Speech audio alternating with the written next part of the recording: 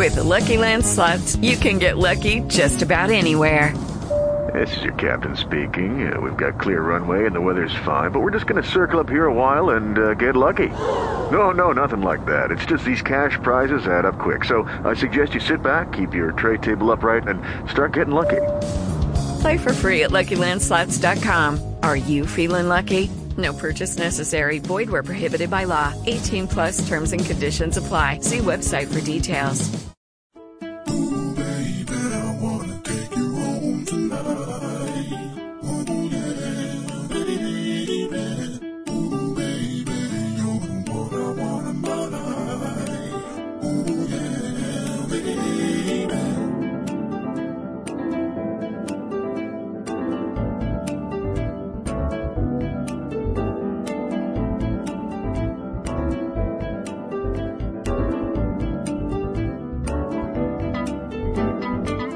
Hello everybody, this is Andy Lopez and you're listening to Don't Panic, It's Organic on Invisible Gardener Radio Network. Don't go away, we'll be right back.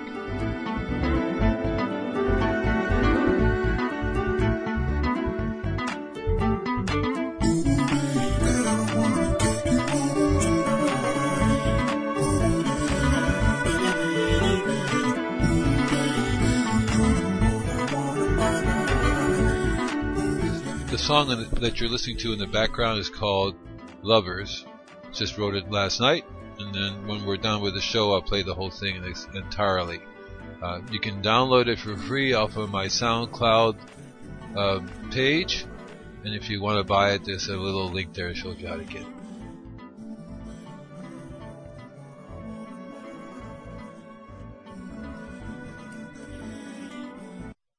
Okay, so today we have a couple of things we're talking about. The first thing is we have a fungus problem. So I've gotten quite a few emails from folks all having the same problem. A fungus, I say a fungus among us. So there's a fungus and on there fill in the plants. Some people have funguses on their squashes, some people have funguses on their tomato plants, and quite a few people seem to have a fungus on their oak tree. So let's go over why plants have funguses in the first place. I mean, it's another thing to, there are different names of different types of funguses, and we all know that. The treatment's all going to be the same, so I'm going to go over to you why they have fungus in the first place so you understand, and then we can work from there. So the bacteria, so all bacteria have a purpose in life, okay? So they take advantage of the situations that are provided for them, and they take their best opportunity to thrive. So all bacteria need a host that is weak enough for them to invade and use that host sources as their own, okay? So the funguses require the host to be deficient in trace minerals. So all throughout my, I was going to say throughout my life, but all throughout my last quite a few years now, but basically through all this show that we've been doing and the column that I'm writing and everything, I talk about the Brix levels. I talk about the higher the Brix level, the higher the mineral levels, and how the mineral levels affect how insects seed the plants, whether it's a food source for them or not. And basically, insects have evolved into a system of being able to tell when a plant is low in minerals. And it's not that the insect is saying, oh, well, that plant's low in minerals, so it'd be food for me. It looks at it and goes, wow, that's a food source. For whatever reason, it's a good food source, see? And so, what happens is that when a plant is low on minerals, it's also high on simple carbohydrates. So the higher the mineral levels, the higher the Brix level. There's an order to it. Let me see if I get it straight. So the way it works is that, that's how I tell people, the higher the Brix, the higher the minerals. So it's really the other way around. It's really the higher the minerals. So the more minerals you have, assortment of minerals, because you need assortment of one mineral, two minerals is not enough. There's 76 different trace minerals your body, but plants need. So the higher the trace minerals, the higher the level of the trace minerals, the higher that Brix level would be. And also too, in relation to the higher Brix level. Of course, the higher the Brix level, the higher the sugar levels are. See, when we're talking about sugar, we're talking about carbohydrates. There are different types of carbohydrates: simple carbohydrates and complex carbohydrates. So the way it works is that there's a chain reaction. They're all correlated together. But I'm just trying to explain to you the process of the way it works, because it's not like in order to say high Brix level, right? So in order for a plant to get to the high Brix level, which is the result you want, high Brix level, there are certain things you have to do to raise the Brix level, okay? So one of them is to increase the mineral levels of the plants. How do you do that, right?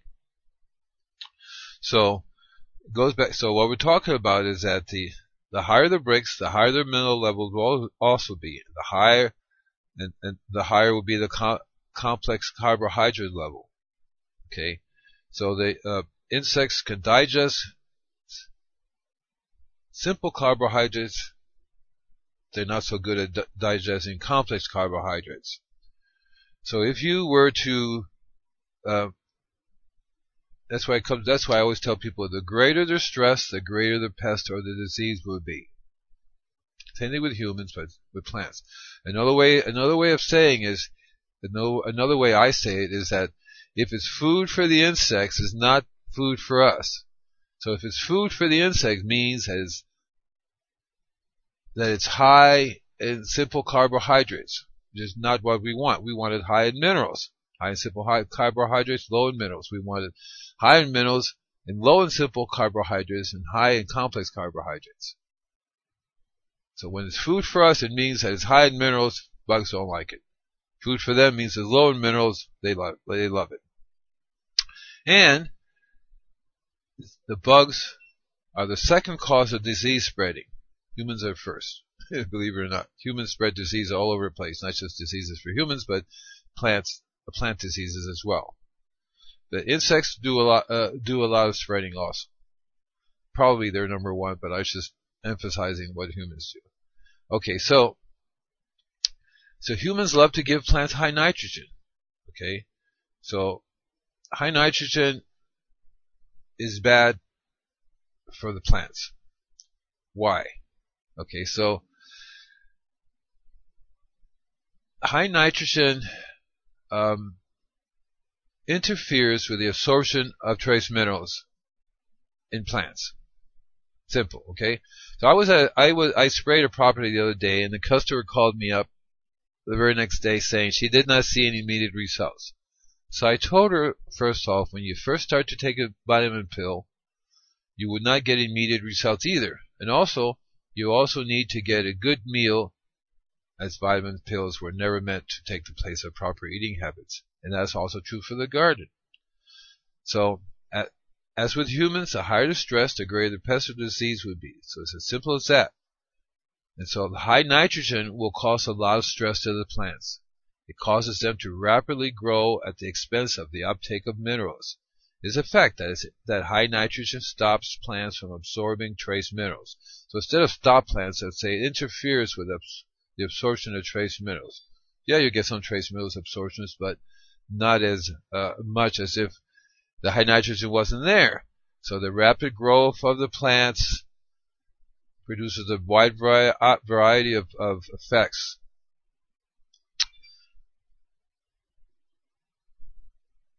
Especially, so not only does it interfere with the absorption of minerals, but interferes with the absorption of several of the important ones that are needed in controlling of the funguses, which is calcium and a variety of other exotic trace minerals.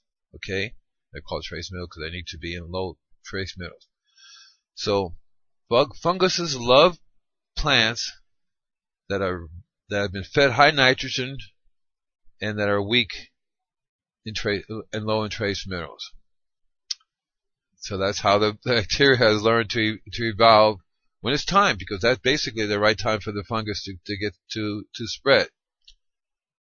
And so it's important to understand that relationship, which is what I try to get across to people, is that, and there are other factors too that will determine funguses on the plant. Genetics is one of them. You have cultural, and you have genetics. Cultural being, of course, what you're doing to the soil. The health of the soil is very important since diseases start in the soil. If it's not there, it ain't going to spread to your plant. The good guys, the bad guys don't live in the same place, all that stuff. And so the soil, what you do to the soil, how to use compost, how you remineralize the soil, because you do have to put what you get out what you put in. So the one customer, I read somewhere a person said that she was giving a compost workshop, talking about the microbes in the soil and all that stuff and how to make compost. And one person asked about rock dust. Shouldn't you be adding rock dust to the compost so you can have minerals? And the lady said, no, the minerals are already in the soil. I wasn't there to talk to the lady, because I would have said, well, what happened? What about soil depletion? Because you do take it out and you do have to put it back in again. And that's what rock dust comes in. So you want to add rock dust to your soil production. So that's cultural. You want to increase the minerals as well as the bacterial. And if you don't do that, and if you have dead soil, right, and you have weak plants, because the plants come from genetically inferior seeds, you want to always grow from the best organic heirloom seeds you can grow, right? Otherwise, they will be genetically inferior, and they will depend on pesticides and fungicides to control them, because they don't have the natural system there to help them. Okay, so and the same thing with the tree. Okay, so the trees are a little bit different. So the bottom line is, if you have a plant or tree that has a fungus, you have a stressed out plant, and you need to find the stress. Remove the stress, and then proceed to solve the problem. Okay, so with a tree like an oak tree, these oak trees were getting overwatered, or they usually have something else that causes them to get stressed out. Figure out what that is. Usually is they're not getting their minerals that they're getting, so they're getting stressed out from not getting the minerals that they normally would get. Figure out what's wrong with that system and give them the minerals they need, whether or not you provide it in the rock dust, you put it in the compost. Mother Nature, you're Mother Nature. We are Mother Nature. We have to give them the things that they're used to getting through normal process. When animals come and die, the bones fall apart, the poo-poo provides bacteria and the minerals. Those things are not happening anymore. We need to do that. So, with the trees, you have to pay attention to what you're feeding, or in this case, what you're not feeding. So that's an important aspect of fungus control, is that weak plants, fungus. Healthy plants, no fungus. You have to control watering, overhead watering.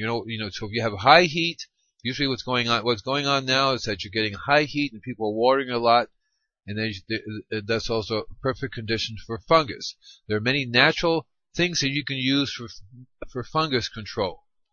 Okay, so some of them, most of them, you should learn the process of doing it. They're not that easy to do. A lot of them aren't, because you have to overdo it. So one of the easiest way is to learn to use compost tea. Compost tea works great as long as you make the compost properly. Again, if your compost does not have the trace minerals in it, your compost tea won't be as effective. Compost tea won't be as effective if it doesn't have the microbes in it. The living organisms are supposed to be in it. It won't be as effective. Therefore, when you make compost, you have to use some type of animal manure. I use 5 different types of animal manure. The more the better, because you have different types of microbes that come with each one of them. And you do want to provide the rock dust to the microbes, let the microbes go at the rock dust, and then that process, then you get that. That's what you spray out. That's what you're spraying. Then it works. Okay? Okay, so that's pretty much going to cover the fungus problem for today. Remember, if you have a question, you send it to Andy@invisiblegardener.com. It would also enter you into the monthly contest. If you're a member already, you will get this month we're getting the growers kits. You're going to get that. It's $100 value. I was going to, but if you're not a member, then you automatically will get a lifetime membership. You would win a lifetime membership And actually, let me make that clear. What happens is that you would get a lifetime membership for $1.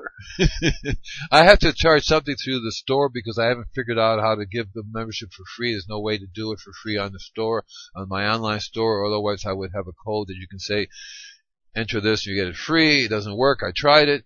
So lifetime membership is $20 a lifetime. So if you want to get it for $1, you email me, say, Andy, I'd like to get your lifetime membership for only $1. That way and then I'll send you a code back that lets you get it for $1. So basically you're winning the $19 discount, okay?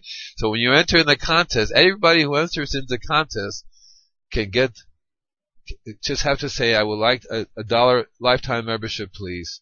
And that's then you would win. Okay, so you're automatic winners. Everybody's an automatic winner who enters the contest to get it at $1. At the same time, we do a drawing to see who gets the grower's kit. Okay? Alright. Then, on another subject, I talk a lot. I talk quite often about water and water use, how to control water, how to save water.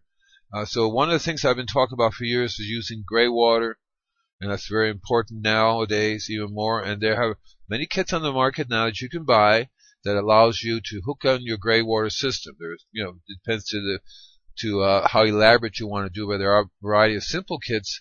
And many cities now, especially here in California, are allowing you to do a very simple gray water kit without a permit. And there are lots of new constructions now. The homes are going to be with the gray water system in. It's basically a very simple valve that you can turn on and off, that you can say, okay, I'm going to channel the showers, I'm going to channel the sink water, right? The bath, the everything in the kitchen that drains out. You can have a filter through or whatever, and go out into your garden. And lots of different ways when it goes out into the garden, how you can use it. You can go right into a little pond that you'll water with, or right into tanks that you then water it out, or go right into the garden. So there are lots of different rules and regulations you want to follow with that. And how to keep, you want to learn how to, you have to understand that the gray water is going onto the ground. Therefore, you're going to have to be organic in how you shower. You have to be careful with the soaps you use and the chemicals you use in the house for that water when it goes out again. Okay, so otherwise you will be destroying the soil that water goes to. But the gray water is a very excellent way to do it. Just type in gray water systems for the home. Google, you'll see there are lots of different companies out there. Makes it available to you, and that would make a big difference, because they say that if everybody was to using gray water, it would be as if they had desalination plants in process, because that's how much water we can save through gray water. But there's still lots of water that can be saved by not wasting water. Okay, so then on another subject, I've also been talking about be careful with planting drought-tolerant plants. Not all drought-tolerant plants are beneficial to whatever country, whatever state you're in. In my state, it would be California. So there are lots of invasive plants which are also drought-tolerant, which the people are planting, but they should not be planting, because these are invasive plants that do more damage to the environment than they do good, because they harm the ecology, the economy, and human health. A lot of them are poisonous to animals and all kinds of creatures. They take over things, and you do not want to plant them. One of them would be the highway. We call it the highway ice plant. So you don't want to be planting that one. It's actually called. Let's see, what is the name of the highway? It's called highway ice plant. It's Carpal Protus Edulius. Okay, so it's called highway ice plant. It's real pretty. It has its flowers, but it won't stop growing. It will cover everything. Okay, so you probably don't want to plant that. And then there are also tall grass. Pampas grass is something you do not want to plant. It's not only invasive because they outcompete native plants. They're self-seeding, but they also you can't eat them. They cause you all kinds of cuts. They'll cut you. And animals can't use it.